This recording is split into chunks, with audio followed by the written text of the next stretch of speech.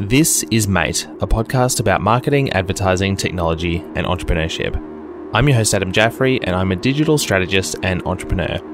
This is episode 11. Now, if you've been following my journey around the United States, after our last episode, I left New York and travelled to Boston. In fact, the only reason I travelled to Boston was to get this interview with none other than Manish Sethi. Manish is a serial entrepreneur and is also a serial troublemaker. Possibly the most controversial guest I've ever had on Mate, and you'll see why in just a minute. Manish has had a heated argument with billionaire Mark Cuban on a nationally televised episode of Shark Tank. His company makes a habit-changing wearable wristband which gives you electric shocks. Manish owns his own private island, and also in this episode, he shares the business advice he personally received from big business names like Tim Ferriss, Seth Godin, and Richard Branson. So let's go talk to him. Who are you and what do you do? My name is Manish Sethi. I'm the founder of Pavlok. We are a behavior company that helps people change their habits, and we released the Pavlok wearable device. It's a device that helps people form good habits and break bad habits using operant and classical conditioning. It can vibrate to reward people for good habits.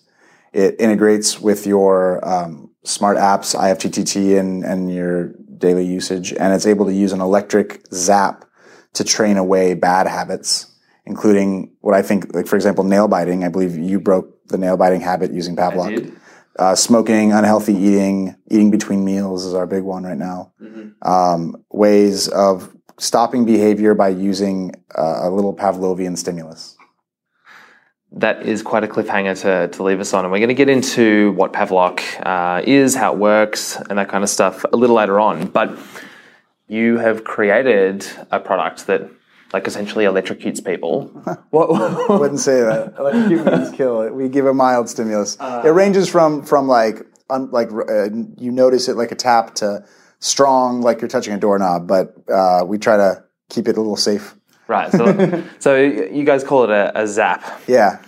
So to get to that point, you've kind of undertaken a few really interesting projects over the years. So I want to kind of wind back the clock a few years and talk about some of the early stuff that you've done in your career. Like we can wind back as far as when you're in school and you wrote a best-selling book. Yeah. So when I was young, I got really into Pokemon actually, and I got really into video games, and I started playing video games, in particular this one, Age of Empires, and I started to like how you could make some scripting code on the back end to make the AI change.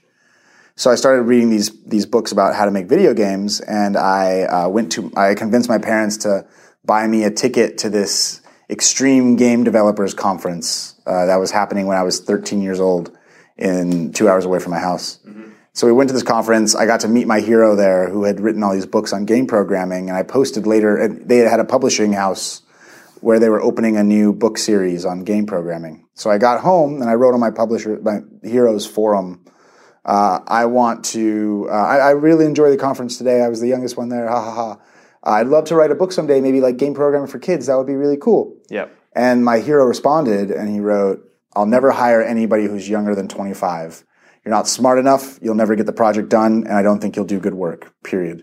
And I was like, that was not very nice, hero, sir. Wow. It was very harsh. So I got angry, and then I spent the next 4 days writing 80 pages of a book. That was essentially the initial stages of the book of how to game program. And then I sent it to him. I sent it above his head, not mentioning that I was a kid, and eventually got the book deal. And so I was a 13-year-old kid with a book deal for a lot of money. And at that point, and I ended up writing the book. And what was crazy was it took off. The book was titled Game Programming for Teens. It took me 4 days to write the first 80 pages. And then it took me a year to write the next 150 pages. Yep. Because I didn't have that motivation anymore. Uh-huh. But so basically it took off. It became a huge, one of the top 15 computer books in America. It became 200 on the Amazon list at one point. And it became a textbook in Poland. It was translated in 4 languages. So it became like a textbook for helping kids in Poland learn programming, which was awesome. I get a lot of Polish messages to this day. Mm-hmm. And so from there, that got me interested in programming. So I started I went to school. I studied at Stanford, and I got really interested I got really bored by programming, and I got interested in travel. So I did a study abroad in Florence, Italy, and I decided to take a couple of years off and travel the world. And in the meantime, I started a blog. Yep. I was really into the 4-hour work week, digital nomading. Mm-hmm. But what I found was interesting. The same things that had always been plaguing me since I'd been a kid were continuing to pop up again. The example of me starting to write a book and then finishing 80 pages in the first 4 days and then 150 pages over the next year, I noticed that would pop up again and again. When I had a deadline, I would hit goals and I would ace them. But without a deadline, I couldn't succeed. And when I started to travel, I had this idea of passive income. Let me build a business that'll make money anywhere. I don't want to work. I just want to travel. And I found that as it happened, I was unable to build anything larger than myself, and I was unable to motivate myself because I'd set the goals so low. $3,000 a month was a lot. I was making $400 a month per month in India. Total was my total expenses. And when you get to that point that you're just able to survive, I noticed that my drive dropped. And I noticed that my productivity was low. And I felt I'd always been classified as ADHD. And I'd been tracking my productivity using this app called Rescue Time for years. Yep. So on my blog, I started to embark on a series of experiments. One experiment was centered around productivity. And I would track different ways of testing how to feel better and get more done. And then I would measure it against my Rescue Time score. Sure. And in one experiment, for example, I made a bet that I would go to the gym every day and I would stop eating. I ate intermittent fasting. I'd go to the gym every day, and I did a keto diet for a while. And as soon as the bet was made, I had like almost 100% success rates. Sure. But if the bet wasn't made, I'd just sit home and binge eat on whatever I can possibly find. So a second experiment I tested was, what if I added a coach or a trainer who sat down next to me? And I hired a girl whose job was to sit down next to me, and every time I went on Facebook, she would slap me in the face. This is the story of the girl from Craigslist. The Craigslist slapper story. And I wrote this post on my blog, and I was on a plane right after I hit post. I flew from Buenos Aires to Boston, or to New York. And as soon as I landed, there was like 30 missed calls on my phone. And I got a call a minute or two later from Ollie at NPR, and he's like, "Is this Manish Sethi, the guy who got hired, someone to slap him in the face?" And it turns out my post had gone viral in the UK because the word slapper means prostitute. Yeah. And then after it got viral in the UK, it became viral in the US, and so I had missed all the UK calls. And a few weeks later, I was saying to myself, man, it would be cool if we could scale this. Like, obviously it works. It was interesting. What if I made a dog collar that could shock me every time I went on Facebook? Mm-hmm. And my friend said, let's go to Radio Shack. And so we did, and like, he was smarter than I was. He ripped apart a dog collar remote, and in a few minutes, he had built, like in 4 or 5 hours, he had hooked up to this little system, and we made a video where every time I was going on Facebook, it triggered this Arduino unit to zap me. And I was about to post the video online, and then I noticed that it clicked. It was like, there are 1,000 wearables out there tracking what we do. This one's actually changing what I do. Maybe there's something here. So that was the big light bulb moment that made me decide to start a hardware company. So there's a couple of themes emerging through here. So there's obviously technology, there's productivity, there's, I guess, self-experimentation. Tim Ferriss is a big proponent of that. You mentioned 4-hour work week. I read online when I was preparing for this that you won a Tim Ferriss contest. Yeah, I actually helped. I was the right-hand man for Tim Ferriss's 4-Hour Chef book launch.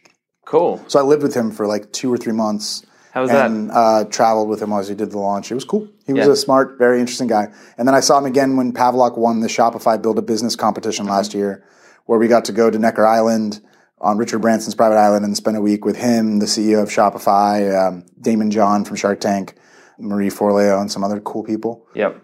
Yeah, he's an interesting guy, and I like his principles for sure. Yep.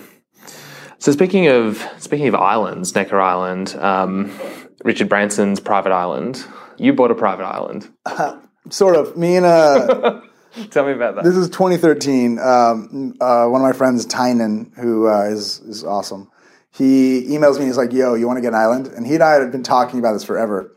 And there's this website where you can buy islands, And I picked out one, and it was like $500,000 or something.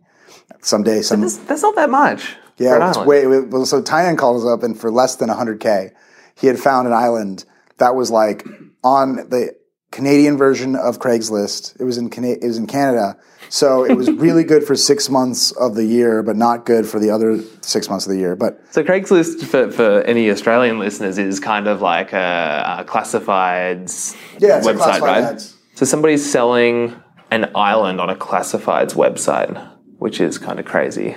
Yeah, so he had found it, and then it was property, right? So an island is property. It's nothing crazy. It's just property. And it's just property that happens to be difficult to get to and have some cultural idealism in some countries. So we found a really good deal, and we found 10 people to get in on the deal, so it became extremely affordable. Then it was completely barren. So over the last few years, there's been like 5 or 6 trips. I've gone on one where we've installed a yurt. So now we have a big house. We have Wi-Fi, which is because there's 3G connection. We have a boat. We installed a dock, I believe. And it's taking place. So now I'm able, and it's cool. Like within 3 hours, if I can fly direct from here to the nearest airport and then drive there. So it's not. I should go more. Basically, I should go more. That's my summary. Your private island. Yeah, it sounds cool. I think one of the things that you'll see as a running theme is this shock factor that's been kind of endemic in my life. Yeah. Everything I've ever done has been for the shock factor ever since I was a kid. And it always sounds better than it is. Yeah. So like, especially when I was running Hack the System, that was the concept. How to become a famous DJ in Berlin. We broke into becoming music stars in Berlin by buying Facebook fans and convincing clubs that we were well known. And like, it seems huger to be a bigger DJ than you are, but once you get there, it's actually there's hundreds of people DJing. It sounds harder than it is. Same thing with getting a private island. It sounds impossible if you build these barriers in your mind. But if you continuously, and my brain won't shut up, if you continuously ask the question, but what if it were possible? What if I could do that? How would I do that? There's always a way to do something. So if your goal is to buy a private island, if the goal is private island, then look for those specifics. Like, what does that mean to you? Is it living and having a nice, fancy island? Is that you want to live on it? Or is it you want to say at parties that you have a private island? Yeah. Because that's a completely different metric to go after. And you can easily do it, surprisingly easy. And it works with almost any kind of task. So with behavior change, which is what I really care about, people always ask, like, what's wrong? Like, why am I doing what I'm doing? Why am I biting my nails? Why am I on Facebook right now?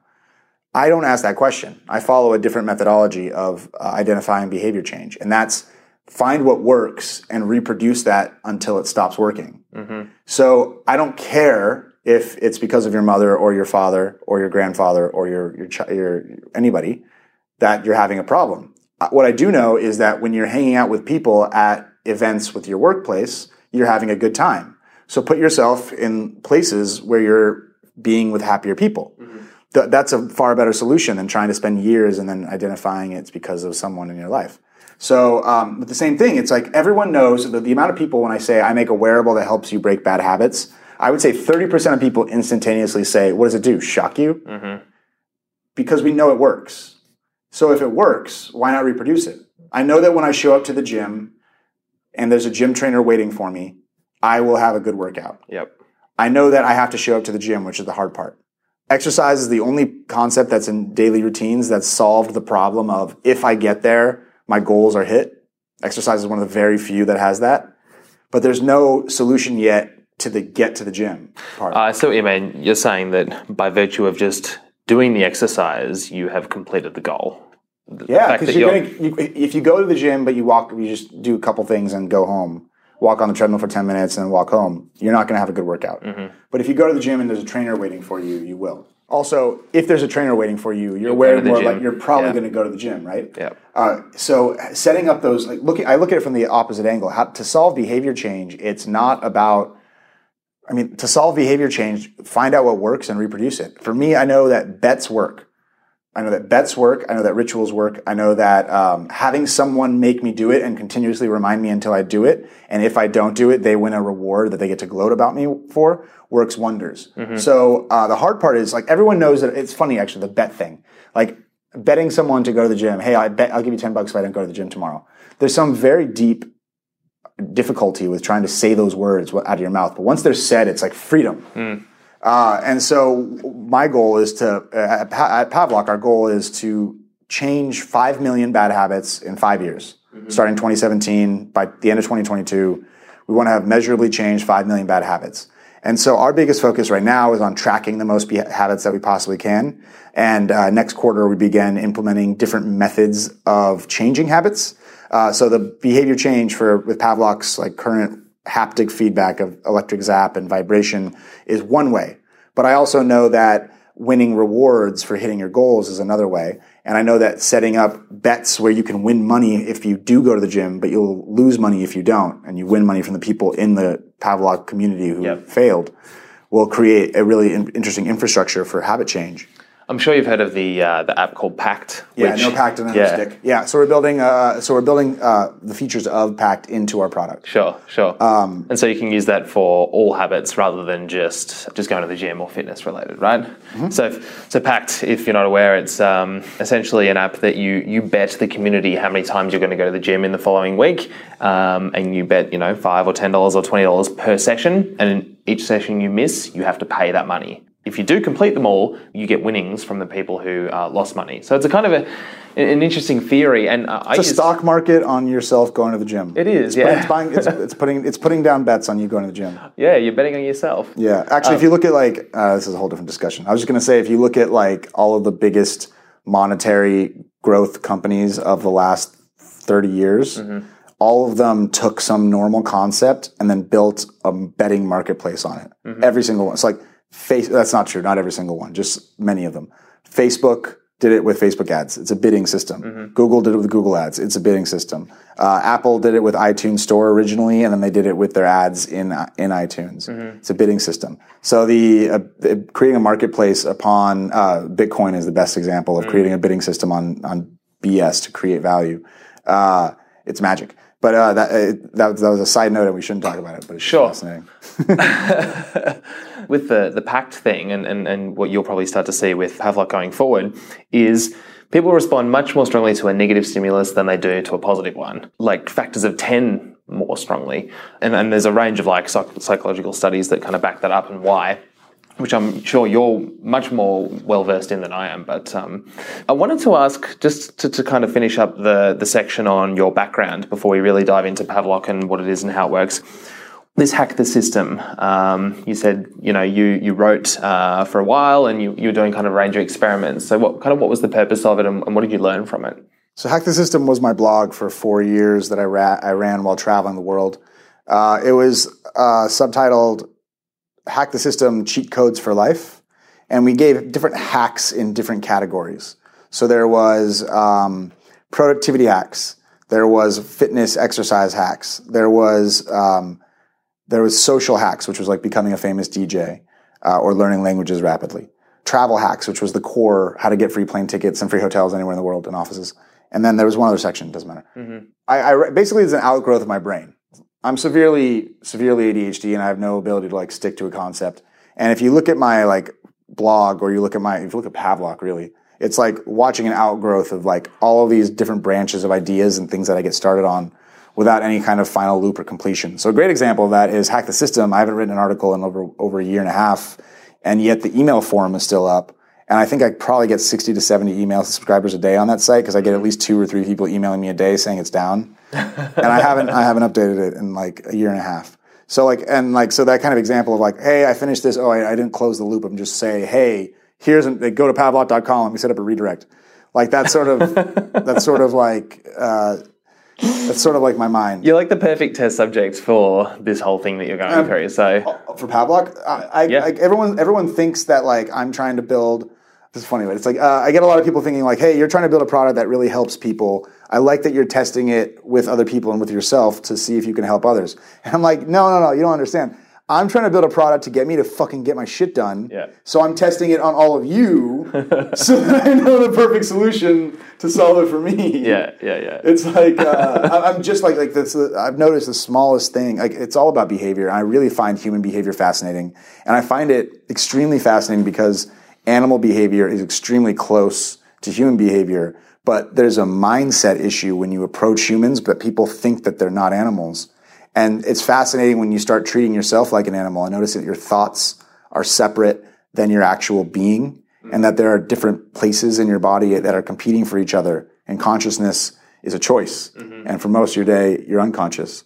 And learning to train how to use that power of manipulating feelings, emotions, sensations is really powerful. The core of the only thing that makes sense is if you have a foundation understanding your emotions and senses, but also your personality, who you are. I would say that from a personal standpoint, Pavlok has helped me grow a lot because I understood, and only started to help me grow when I understood my own personality type and how I work, and that that the world in America is designed for this one specific type of personality, and realizing that I was outside of the box and that I have other strengths, that ADHD was actually a superpower, was really one of the biggest mindset shifting things that I could have done.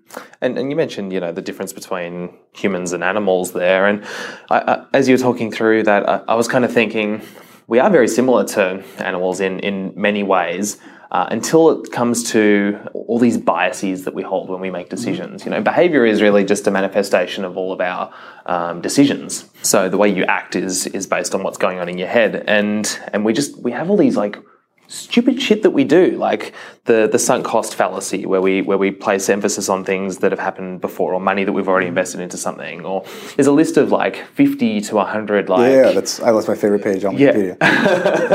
Of just these cognitive humans biases. But I would argue that animals exhibit them just as much as humans do. There's a really famous example of cognitive biases that was done, I believe, done on a newspaper website, and basically they put up the price of the digital version as $39.95 and the price of the print version as $79.95. And nobody bought the print version, everybody bought the digital. And then they offered digital for $39.95, print for $79.95, print plus digital for $79.95. Yep. And everybody said, "Wait, what the heck? These are the same price. That must be a mistake. Let me get the $79.95 one." So the it's like having the expensive bottle of wine makes you buy the cheaper bottle of wine that's there, right? That study, by the way, was there's a TED talk by Dan Ariely where he talks about it. I'll link it up. Cool.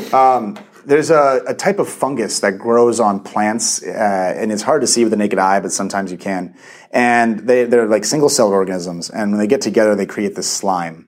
Scientists found out that they really hate UV light, and they really like oats. They'll move towards it, what they like, and they move away from what they don't like. And if you put enough of them in a circle, they congeal, and then you can see the whole thing moving. And they noticed that when they put, I'm going to get these numbers wrong, so bear with me.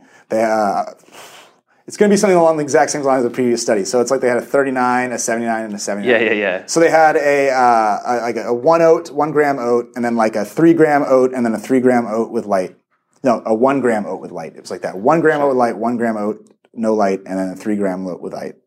Whereas it used to 50-50 split, it would always go to the one that had that changed because of the extra option. It was built into the cells, and I find this interesting because you see yogurt knows yogurt and fungus knows fungus. They act together and they do things as a democracy. And in our brains, it's extremely similar.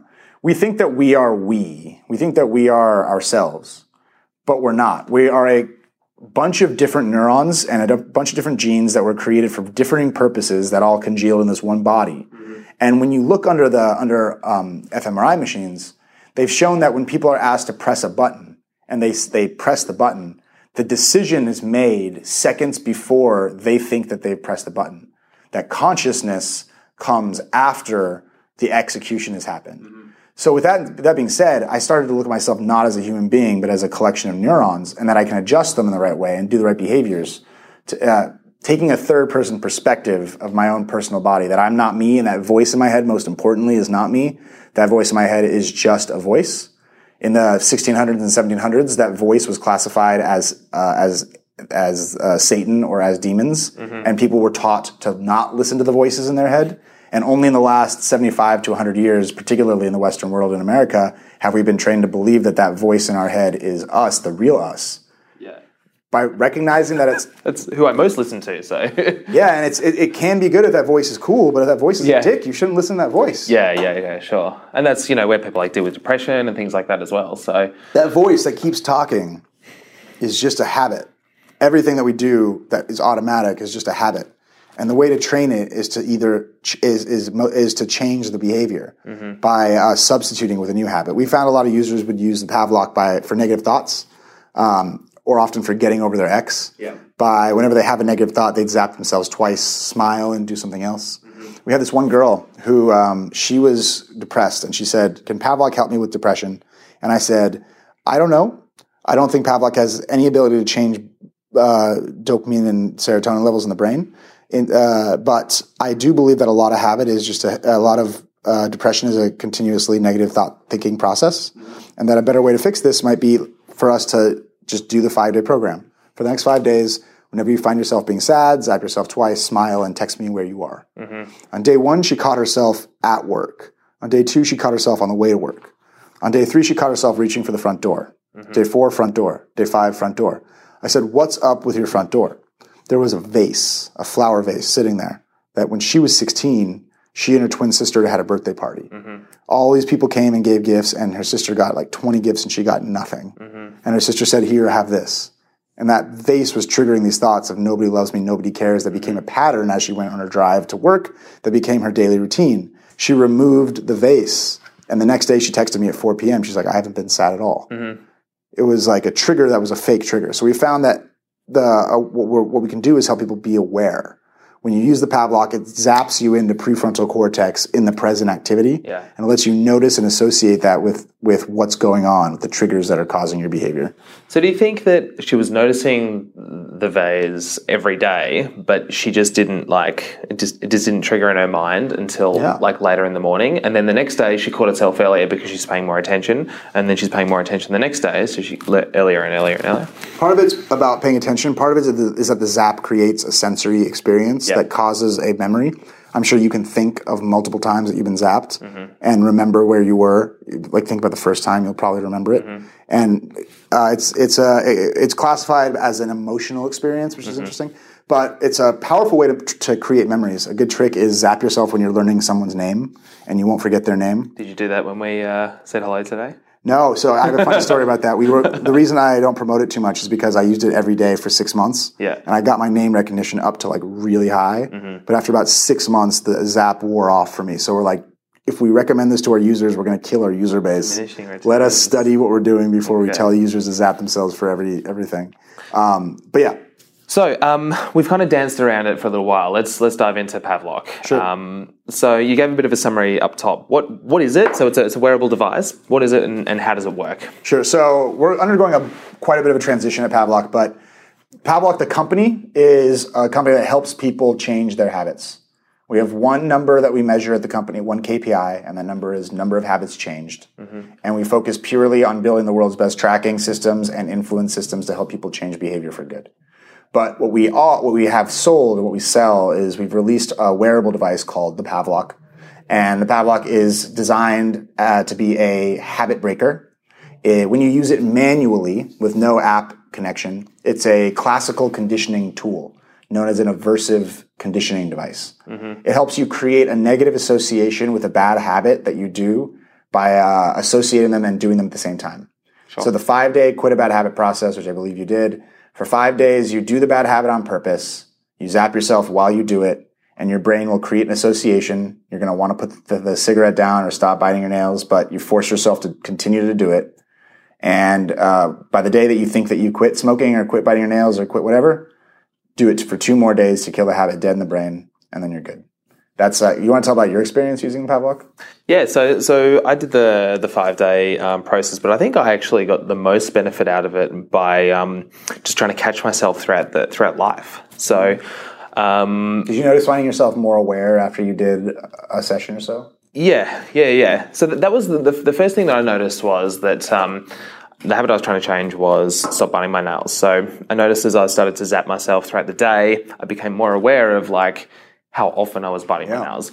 Now, I was trying to look for a pattern in when I was doing it, whether it was that I was bored or whether I was... And to this day, I still didn't really nail what that trigger was. Or posture. If there was a trigger, I don't know, maybe...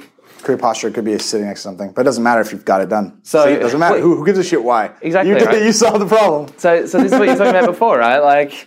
It'd be interesting to know, but does it actually matter? So probably not once when you've achieved the goal, right? When you do the 5-minute session and you do it manually while you do a bad habit, you're hitting a different part of the brain. Mm-hmm. You're doing a classical conditioning aversion technique. Mm-hmm. And that's different than like operant conditioning, habit loop, a trigger, action, reward. It's like when you, if you ever got food from somewhere and then there was like a cockroach in it, and then like for the rest of your life you can never eat at that place ever again. That's because your brain creates disgust in a way that's deeper than any sort of habit loop. And we've created a way for people to manually instill disgust for behaviors. And it sounds weird, but it's what it is. So essentially, like, just to kind of paraphrase, what's happening is, say you're trying to quit smoking, you're smoking and you zap yourself while you're smoking, right? And the idea is you want to be aware of the moment. And so we have these audio courses. They're like, you're focusing and meditating upon the behavior and creating a sensation of disgust within you. Imagine the blackness of the smoke entering your lungs and zzz. Imagine how bad it smells to other people that they have to suffer for your zzz. Imagine missing your daughter's graduation and you try to create this, like, you create these like imagery that make you feel and associate disgust together with the sensation. There's different, many users simply use the manual mode by pressing the button. Yes. Adding any extrasensory awareness here helps. So getting yourself to watch it. One thing that I've been testing that's fun is in front of a mirror. I noticed it helps a lot. So I took my drone and I flew it and I had it look at me and I was zapping not me, but that guy in the image. Sure. And it like really startled me. Yeah. And it felt like I was training that a-hole and that a-hole stopped liking it, but it was me. It was like a really weird sensation. So you're like looking at yourself through the drone, like a little test subject in a... Yeah, sure. Yeah. So what's happening is it's like you start to associate this negative stimulus with a particular habit. So you'd say, again, it's smoking. Do you think it's that the shock is, or the zap is changing the chemical balance in your brain, or... Everything changes the chemical balance in your brain to some degree, but... So yes, sure, for sure it is. Everything you do is changing. But like, is the crux of why it works, you think? No. I think the crux of why it works. Okay, so to complete, like, so we've talked about the classical conditioning manual technique. The second side of it is the operant conditioning. So it becomes a reminder tool, notifications, a smart device. When you pair it with your phone, it's able to. We have a Pavlok app for iOS and Android that allows you to create habits and helps remind you to do those habits. Helps you form good behaviors. And we also have an API where we have an app store with other apps like the Chrome productivity extension that limits you from opening too many tabs or helps you stop going on Facebook. Those are operant conditioning techniques, getting punished and rewarded through automation. Mm-hmm. And so that also really works to help train behavior. We've noticed something really interesting. If you get zapped for going to Facebook, the way it currently is in the app, do you use the Chrome extension? I did. I stopped using it, but I did use it. Got it. So you type in Facebook and you hit enter and then the page loads and then you get zapped. Mm-hmm. If you change that timing to be as soon as they type in FACE zap in the URL bar, the behavior goes away much more rapidly. Sure. And that makes sense if it's an operant conditioning technique, that the speed between when doing the behavior. And so we're finding that... So right now, like, I think what I want to build here with the Pavlok product is a wearable device that connects through your device, that basically is able to track all the behaviors that you want to change and helps you change them. Mm-hmm. The end goal, the core vision of the company, all we care about is that every human being who says, I want to do this or I don't want to do this, does it or doesn't do it anymore, and they have zero chance of failure. That's what we focus on. Mm-hmm. How if we can get me to sit down and do one thing at a time and focus, we can solve it for anybody. And so, the way I look at it is, if people are trying to quit doing drugs and they say, well, I go home and someone's doing, every time I go home, I get sad, I go to a bar. Every time, well, what if you're with someone 24 hours a day? Mm-hmm. What if they're with someone 24 hours a day who's like, don't do this or else, don't do this or else? They might actually change their behavior very rapidly. Mm-hmm. If we can help them by helping them associate new contexts and helping them form good habits, which are typically the first step, you'll notice that things start to drop, that bad habits start to drop rapidly once good keystone habits are added. Sure. But if you are at that last drop where a minute of alcohol, or you might get in trouble if you're really trying to quit an addiction for good, like smoking, we're here to be your partner. Mm-hmm. and be there with you 24 hours a day. So our goal is simply to make sure that you can't fail. And we're doing whatever we can to make that happen. Yeah, you went on Shark Tank recently. Yeah. And I think it was Mark Cuban, I guess in a way, accused you of selling snake oil. Like he was kind of calling the product a sham.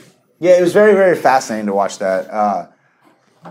Basically, we have compiled a bunch of evidence that had from experiments that were done in the 70s through the 90s that showed how, actually through the 2000s, that showed the efficacy of electric shock for helping people quit bad habits and addictions. Mm-hmm. We discovered studies that showed that over 50% of people would quit smoking if doing an aversive conditioning session.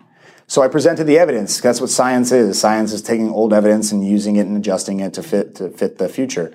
And Mark Cuban went crazy, and he claimed that I was citing other evidence as my own, or using other evidence as my own, and lying about doing studies.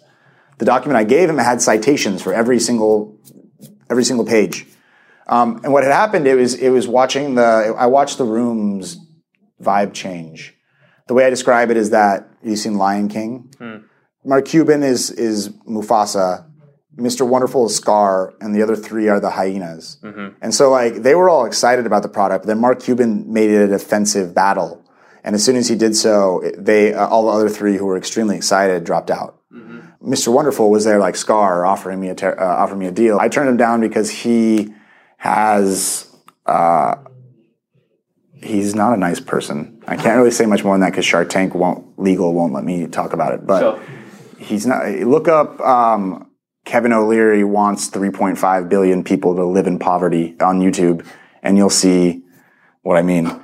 So yeah, and so Mark Cuban was he was quite aggressive. He got very aggressive. Red in the face, and yeah, it was a pretty tense episode. Yeah, it didn't go how I wanted it to, but it is what it is. In saying that, though, I'm sure a lot of that was also cut for television. They cut to make it seem very. Yeah, it's 45 minutes. They cut it down to 8 minutes. They cut out a lot. 45-minute pitch. Yeah, and they cut out a lot of my evidence. I cited some studies that we had conducted. Yeah, and they just cut it out for good. So because it doesn't make good. So TV, Mark, yeah, exactly. Well, Mark Cuban had been like, "You don't have any studies to prove this," and I was like, "Yes, actually, we conducted one at UMass Boston." They just cut it out.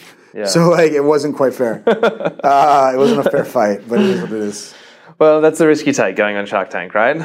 Yeah. And look, from what I saw online after that, it looks like you guys got a lot of publicity and a lot more interest into the product after that anyway, despite the fact that maybe it didn't go how you wanted. Yeah, it's fine. It is what it is. We're doing great. It was another marketing angle.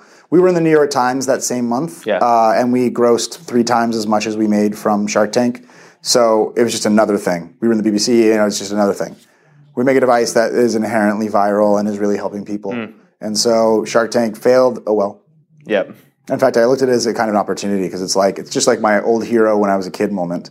Yeah. Okay, so Shark Tank says we can't do it. And in fact, that was filmed in September. And I'd asked for $500,000, and we grossed about that last month. And so I would have had to pay him back because he asked for a loan. I would have had to pay him back $275,000-ish by now, and that would have been that doesn't sound good to me. So instead, we've made that much. We've been able to gross. We're profitable now. We're profitable. So congratulations! That's it. So fuck Sharks. Yeah, that's an important moment in a startup. Yeah, it's a rare moment, and it's only rare if you take funding. I noticed this. I used to be I came into the world thinking I would need to do a Series A and a Series B. Yeah. And I learned that there's a magical thing called growing a business profitably. And that, in fact... It's called bootstrapping, right? Yeah. It doesn't happen very often anymore. Yeah, and I did... to say that is an exaggeration. I raised about $600,000 in total. Yeah. But for a hardware company, that's very small. But to be fair, I would not have been able to be here had I not raised $500,000 and gotten all this lucky help. So... I'm coming from the angle of, hey, I got here with a bunch of support and you guys should just do what I did, which is not true. If you're trying to build a hardware company, most people will probably need to raise money. If you're trying to build, the mentality that you have to raise money to build a business is very bad. Out of the top 500 high growth companies in Inc. magazine, it was 16% of them had ever raised venture capital. 84% of the top 500 high growth companies didn't. But you don't read about them in TechCrunch. No one's reporting their profitability numbers. Mm-hmm. You only hear about the big business deals that get made because they're legally required to be public, and they make you sound big. So what are those companies? Are they working on software or like is there software, hardware, plumbing?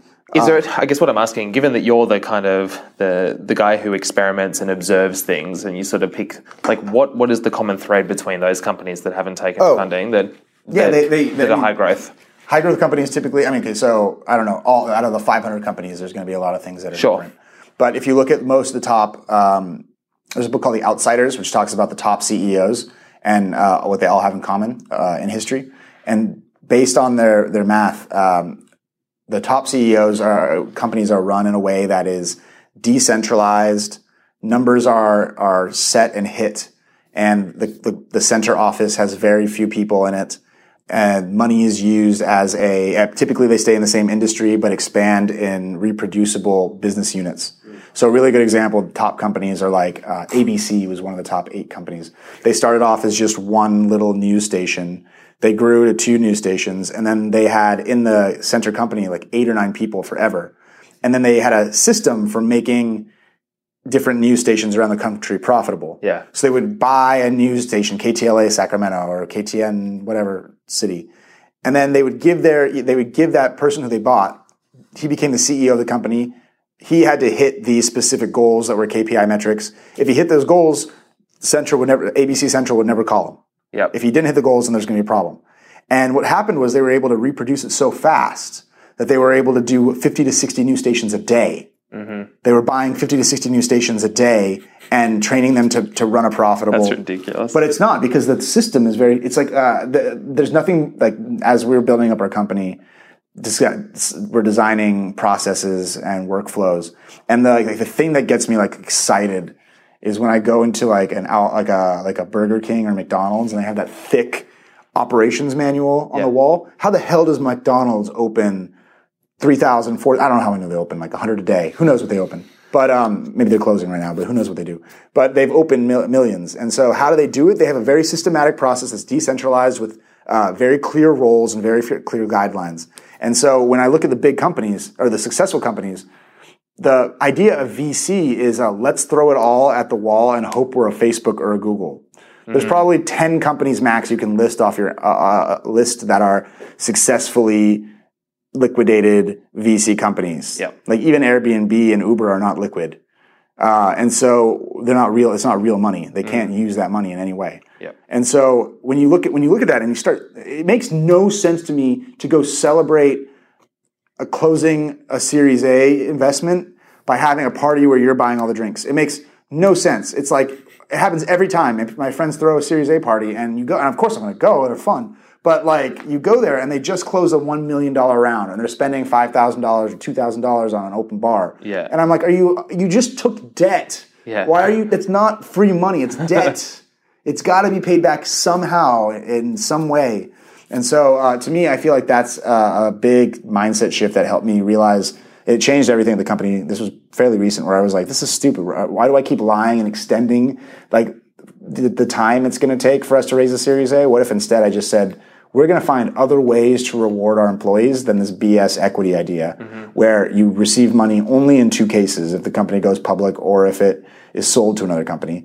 I don't intend to sell the company to another company. I don't want to. This is going to be my legacy if it all works out, or at least a giant asset. Yeah. And so with that in mind, what's another way to reward employees that's more in line with what's fair? And so I think that question needs to be asked. We have our own answer. But other people have their own answers. So, yeah, and that's a nice dovetail into one of the other topics I wanted to talk about was the business success of Pavlok. So, like, what you kind of alluded to it there, and like, where are you looking to take it in the future?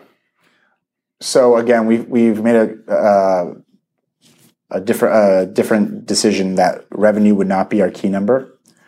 I believe that's a false metric for most companies, and that the metric, as long as you make profit, right? Like you can't just be hemorrhaging money. Well, because we're not raising a huge round, we can't be. There's no physical way to do so. If you refuse to take a Series A, there's a how do you explain this? I should start writing. There's like so much shit that I got to talk about, but it's impossible to get it out. It's like when you start building a hardware company, everything starts to change. The concept of money becomes very different. Money before, to me, was like, I have this much in the bank, I can buy this many things. But when you start running a hardware company where you have suppliers, you have vendors, you have distributors, and you have customers, and they all pay you at different times, which is the most critical thing here. Sometimes you get your money up front from customers who buy it on your website, but from Amazon, you get it 60 days later. And sometimes your factory charges you up front, but you don't get the money till later. But if you, once you start to see all these, this is a really hard problem to solve. But understanding that cash becomes a flow and not a thing is a big mindset shift. It's like learning recursion in programming class. Sure. So like that. So what I mean, I don't know, I'm not really answering your question, but I'm getting a little distracted by it. So, but your question was where to go with the monetary success. Because you're starting to be more successful financially. You're profitable now. We're profitable, but we're not profitable enough to scale at the rate that I would like to. Sure. But if you have a lot of money, like some companies in Boston, you'll start buying ad space. Money likes to move. And if you have a lot of money, it flows. So you'll spend it on stuff, and some stuff won't be trackable, and some stuff is like getting two people who could have done one person's job. If you don't have money, you got to scrounge. And we've been dead broke forever, and we're just barely not dead broke anymore, but not enough to double or triple our work staff or anything like that. But what a good place to be efficient, right? Yeah, but we actually there's a mathematical formula. The question that like startup companies never ask is, when are you fully capitalized? When do you have enough money that you don't need to raise more? And we're following this guideline, this book called Scaling Up. And the answer is when your so you're profitable and you have a gross profit percentage of 10 to 15%. That's when you are a fully capitalized company. Good job, you're kicking ass. You have enough money in the bank, all debts are paid off, and you have 15% profit each month. Now, the secret to scaling up without in an organic, powerful way is to get yourself profitable to 15%, then spend enough money to hire new employees to drop that number down to 10%. Those new employees will bring value to the company and help you increase your profit up back to 15%. Then you drop it down to 10% again, and you continue to do that as you build up your lump money in the bank. And what will happen is that you'll build a scalable business. So our goal right now is simply to get, so right now there's a baseline of cash that you need to have, and we are very close. And with that baseline in mind, now we can start hiring a few more employees at a time. But the big issue is, what metric are you aiming at with an organization? Most organizations will choose revenue because that's how it's done, and in fact, that's how it's legally required in like the public company space. But what I call this a false metric, because what happens, and audio listeners can't quite hear this, but I'm drawing in the air. There's like, if there's a point that you're trying to solve for, let's say you want to connect the world, or you want to organize the world's data, or you want to help people become photographers, or you want to build the world's best furniture, right? What will happen is that the company will choose an arbitrary goal, typically revenue. And so here's the real goal. It's a point up and to the left. And then they start aiming at it by going for revenue. And they get close. So like year 2, year 3, they get pretty close to that goal, but they end up passing by it because revenue stops being less relevant than the connecting the world. I'm not saying Facebook is bad, but like the other companies. And so what we decided to do is to focus purely on that specific metric of number of habits changed. Our goal being 5 million bad habits changed in the next 5 years. In all cases, profitability is paramount. So in all of our big endeavors, we have to be making sure that they break even or profitable. But by aiming at the number of habits changed, we want to be able to change mathematically 5 million people in 5 years. And by the time I die, addiction should be completely clean. I want to cure addiction. I think that Pavlok has a chance. But that's our big, hairy, audacious goal. Who knows if we'll get there, but it's the end goal. Yeah, that is a bold goal, though. That's what it is. So, Manish, just a couple of really quick questions just to finish it up, because I know you do have to go. Yeah. You've spent some time with some pretty prolific business leaders like Tim Ferriss and Richard Branson you spoke about earlier. What's the one piece of advice that you think you would take from all of those people? Some of the best advice I ever got was from Seth Godin, and he told me about. I was talking about Pavlok. He's a genius, by the way. He's a genius. He was on the island. He was telling me about how I was talking about Pavlok and how we were a device that breaks bad habits, but we also help people, experience memory and et cetera, et cetera, et cetera. And he said, "Stop talking." He's like, "Let me draw you." He drew me the standard deviation parabola, the standard bell curve. Yep. And he said, "Here are early adopters, 10% of people. Here is average users, 80% of people. Here are people who are old adopters." Yep. And he said, down here in the early adopter stage, he said the people here are the ones who are like buying Pebble, who are buying the newest tech. The people in the center are still using taxis or just barely using Uber. And most people think, and the laggers are your VCR users. Yeah. And he's like, the thing is, people think that the secret is to get the early adopters to adopt, and then they're going to tell their friends who pass it on to the masses. That's not true. That's never been true. It will probably never be true. The masses do not like early adopters. The early adopters make them feel stupid. Mm-hmm. The secret is to simplify your message and tell the story properly to the mass audience. Mm-hmm. Uber did it by deleting all of their integrations, deleting their API, deleting the stories, and making it simple. Press a button, car shows up. Mm-hmm. And so Seth Godin said, you have a magic product. You should be selling this as a very simplified system. Press the button and the craving goes away. Mm-hmm. Press the button, reduce temptation. And we found that as soon as we made that change, two interesting things happened. First, our sales increased. Secondly, our demographic shifted to be mostly women for quite a long time. And so right now it's back to 60-40 men. But that was probably the most interesting advice that I've gotten. I like it. So what is exciting you right now? Today we built this little DJing music little bits integration with Pavlok. That's really cool. I'm pretty excited by that. Which is totally useless. I mean, you can play music with it. Beyond like entertainment purposes, right? Like it's not achieving any like. Yeah, I mean, well, I've always wanted to build Pavlok as like a DJing tool, so you can play vibrations to the crowd. And now that I just saw it play music, yeah, cool. I just saw it play music and light up, so it could also play music at the same time in the crowd. So now I'm like, damn, now I've got to think about this. But what am I excited for besides that? We launched a new app today. That's the Pavlok floating browser. It lets you play Pokemon Go and use a floating browser at the same time. And we're releasing our app to our Pavlok app out next week. And most importantly, our final full app will be out in about a month and a half, and that's exciting. Awesome. This was heaps of fun. Heaps of fun. Thanks a lot. Thanks so much, mate. No worries.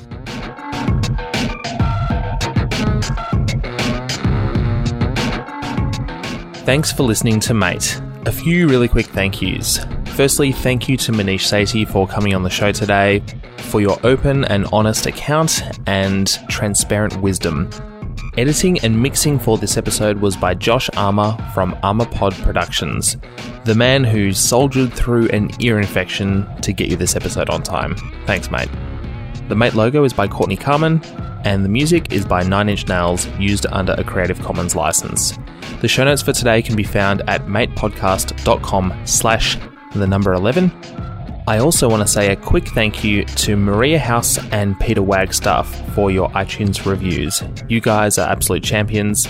If you'd like your name called out on the show, you know what to do. Just head to iTunes and vote 5 stars for Mate Podcast. Do it. You know you want to. This was Mate Podcast, and it was recorded in Boston, Massachusetts, United States. But as always, it was made with love, affection, and dedication in Melbourne, Australia. I'm your host, Adam Jaffrey, and this was a Jaffrey product. Bye for now.